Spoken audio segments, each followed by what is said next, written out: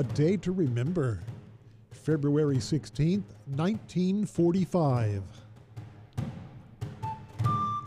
Elizabeth Wanamaker Petrovich was born in Alaska Territory in 1911, a member of the Tlingit Nation. She grew up in an era during which Native people were restricted in housing, healthcare, education, and many more types of segregation. Shortly after the U.S. entry into World War II, Elizabeth saw a "No Natives Allowed" sign at a hotel in Juneau, and she was outraged that Native soldiers fighting in the war did not have the same rights as their white counterparts. So she embarked on a campaign to end such discrimination. She had the backing of Governor Ernest Gruening, but at first found little support in the legislature. Early in 1945, an anti-discrimination bill finally passed the state house.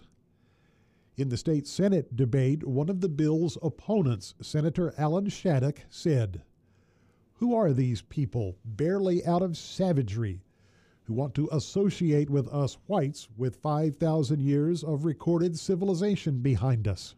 During the public comment period, Elizabeth rose and said, "I would not have expected that I, who am barely out of savagery, would have to remind the gentlemen with 5,000 years of recorded civilization behind them of our Bill of Rights." The chamber broke out in applause.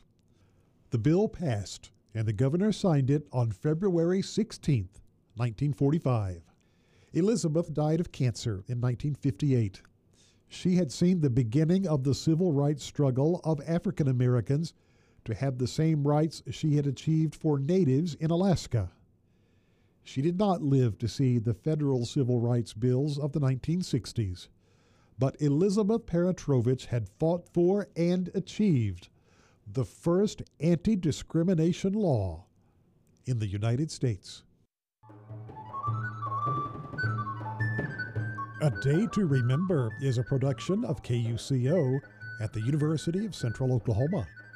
For a transcript, visit our Facebook page, A Day to Remember Radio, or listen at KUCOFM.com, Spotify, and Apple Podcasts.